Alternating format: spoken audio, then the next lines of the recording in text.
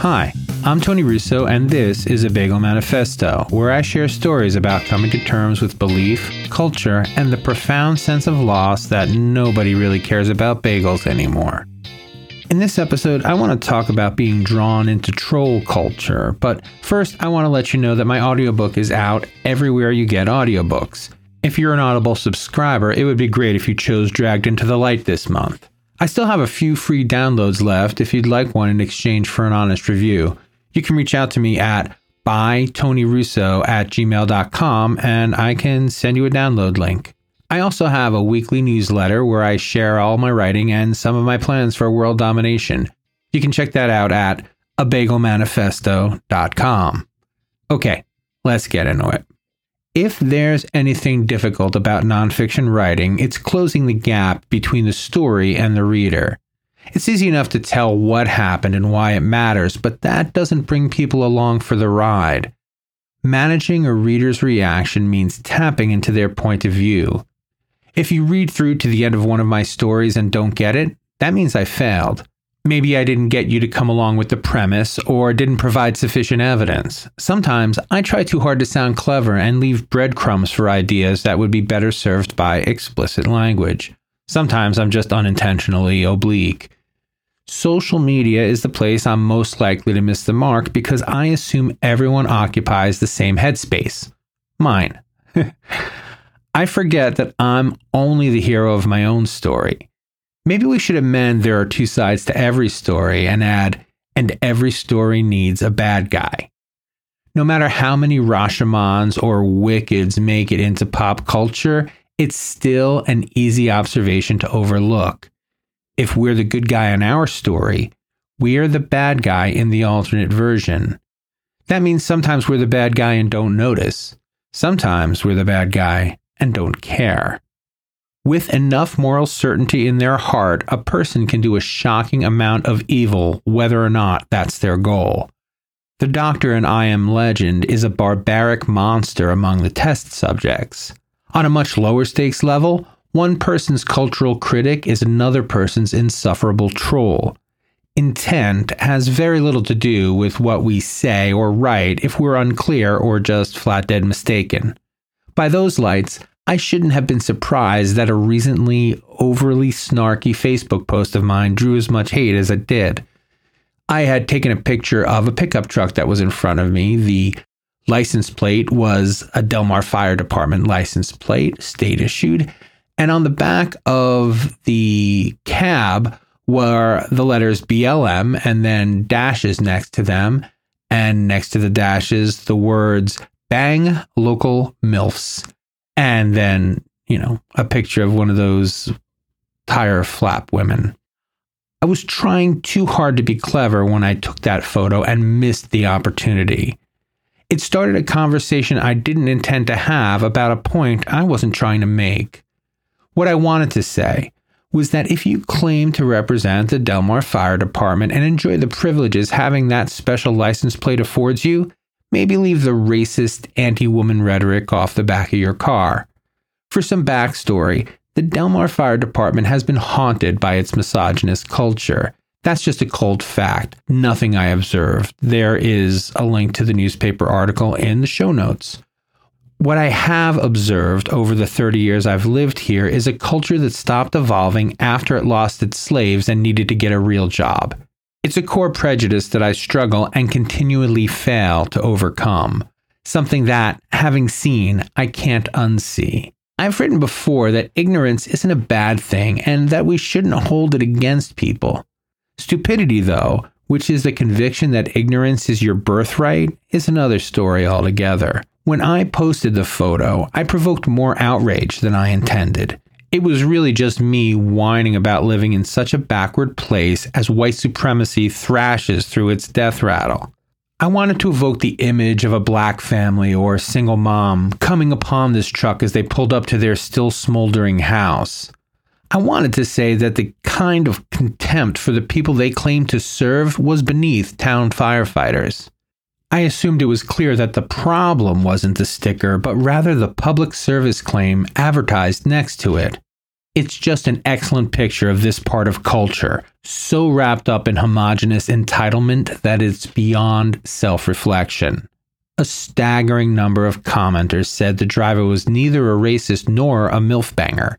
They offered this as evidence that I was a humorless snowflake, out to find things that offend me. It's a counter-prejudice that, like my own, is based loosely on fact.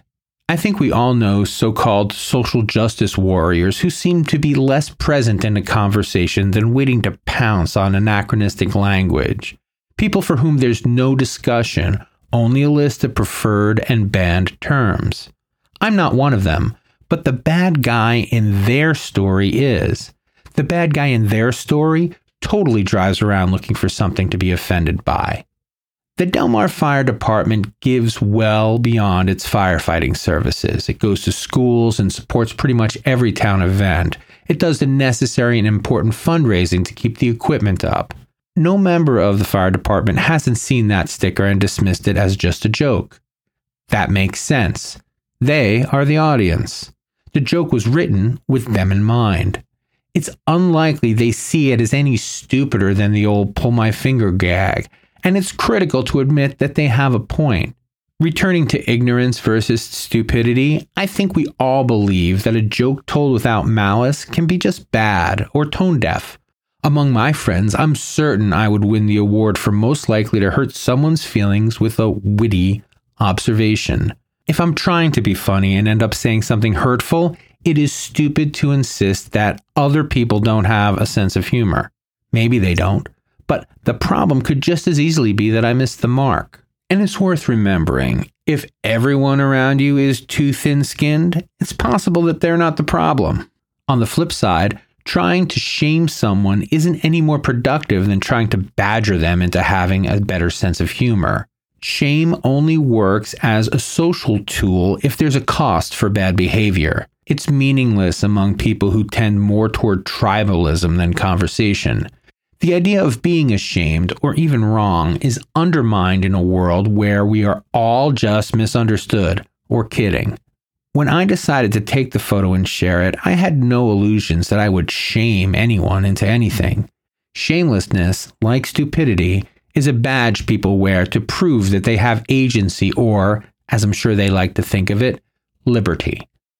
I wanted to call attention to the ignorant entitlement, this attitude that a person who is willing to serve their community is always beyond reproach on every matter. Although I didn't set out to prove anything, in retrospect, the comments along those lines weren't surprising. Criticism and threats fell into two loose categories. Move if you don't like it, and you wouldn't be so smug if this person was saving your life. That's the one that got to me the most. There are so many people who join up to serve their community, who answer the call to service out of a genuine disposition towards saving lives and working for the public good. An unfortunate minority understands that finagling their way into a uniform is the only chance at getting respect they will ever have. It's a critique as old as uniforms, to be sure, but the way you behave will influence the way people think of the uniform. I have a friend who was in the Army. He told me that once he was in charge of other soldiers, he was fastidious about his behavior. He didn't go around calling other people out, but he was very conscious about how he carried himself. He understood that the burden of leadership was living above standards and expectations.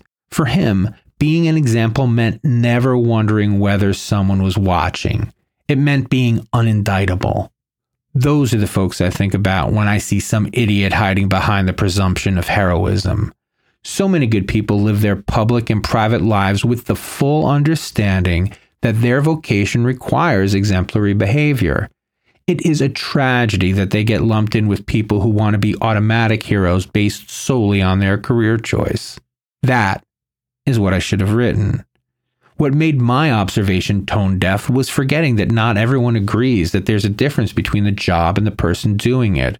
Criticizing one vile joke on some man-child's pickup truck is no different from demeaning everyone who has ever put themselves in harm's way for a stranger, according to this line of thinking. The fact that that's wrong-headed is secondary. I'll never know if there's a way to point out how counterproductive it is for a volunteer fireman to play into the racist, sexist stereotype. I get the sense that there's a lot of head shaking at how people are so sensitive nowadays that it's become frowned upon to play grab ass in the firehouse. Of course, all of that is on my neighbors and me. We won't have a conversation about what it means to set an example or to represent the town. That's not the kind of town we want. Surely this is my own prejudice coming through again, but when I look around, I see a desperation to prevent evolution. So many people seem to want to recapture a time when everyone respected authority, when blacks knew their place, and women didn't make a federal case about the occasional errant hand, especially when they were the ones who insisted on working in a man's world. If there's one thing that has always been clear about living here, it's that people don't like the way that things have always been should move, or at least keep their mouths shut. I can't do the first and will never do the second, but it would be stupid of me not to learn the lesson. This should have been a flame war about whether or not the MILF banger was disrespecting the fire department, not whether or why it offended me. There was a commenter who worried that I was painting the fire service with too broad a brush, and rightly pointed out that it was unfair to make it more about the fire department than the sticker. That might have been a conversation worth having, but my snarky word choice made it about my fragile sensibilities instead of our collective callousness. So, what do you think? Even though I've been the only one talking for a while, I'd love to get your impression. You can shoot me an email at bytonyrusso@gmail.com. If you want to attach a voice memo, I'd be happy to replay it and comment on it. You can support me and the show by buying my book, Dragged into the Light, Truthers, Reptilians, Super Soldiers, and Death Inside an Online Cult. It's available everywhere you get books. The audio version's out now, as I mentioned at the top, and I'd love for you to get that as well, or instead. You can also sign up for the newsletter at abagelmanifesto.com. You can follow me on social at bytonyrusso on Twitter, Facebook, and Instagram. This show was written and produced by me, Tony Russo. Keep the faith.